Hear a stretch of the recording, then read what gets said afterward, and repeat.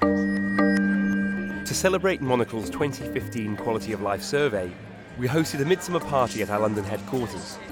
Diplomats, contributors and Monocle friends gathered at Midori House on a balmy June evening to enjoy an Aperol Spritz and some great jazz music in the company of Monocle's editors.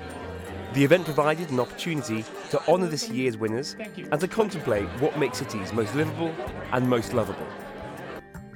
The exciting things about cities is that they are dynamic living organisms, and the measures of what improves the way you live change, season in and season out almost.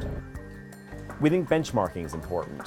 So as much as we're probably looking at 50, 55 cities around the world, we narrow it down to about 35, and then there's the core 25 that actually make the cut. This year saw a new set of metrics that resulted in a big shift at the top. Berlin came in at number 3, Vienna climbed 4 spots to second position, and Tokyo eased up 1 place to number 1. Well, quality of life has 2 meanings to me. One is functionality, but that's not enough. I think there's many kinds of fun, functionality and also charm. That is a very basic of the quality of life in Tokyo.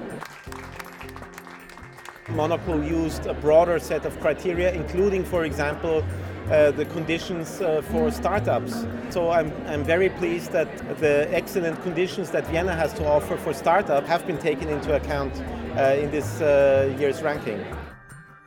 The Monocle Quality of Life survey is not a beauty contest. Our annual rankings are rigorously researched to help keep municipal leaders and the private sector on their toes.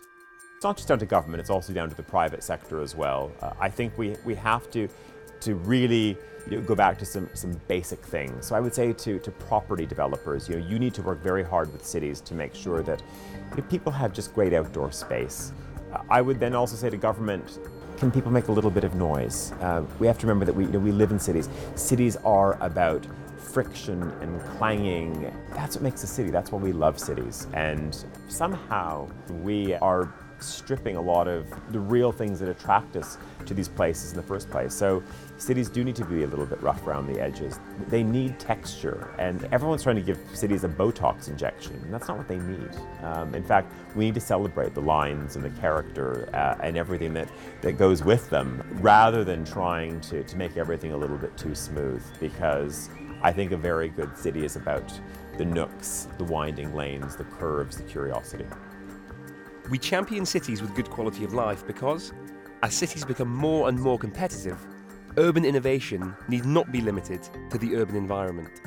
If I had to think about future leadership, where are we going to be in the next decade, 2 decades, when it comes to refashioning whole nations, I want to look at the urban leaders from today. Monocle's 2015 Quality of Life survey features in the June-July issue, on all good newsstands around the world.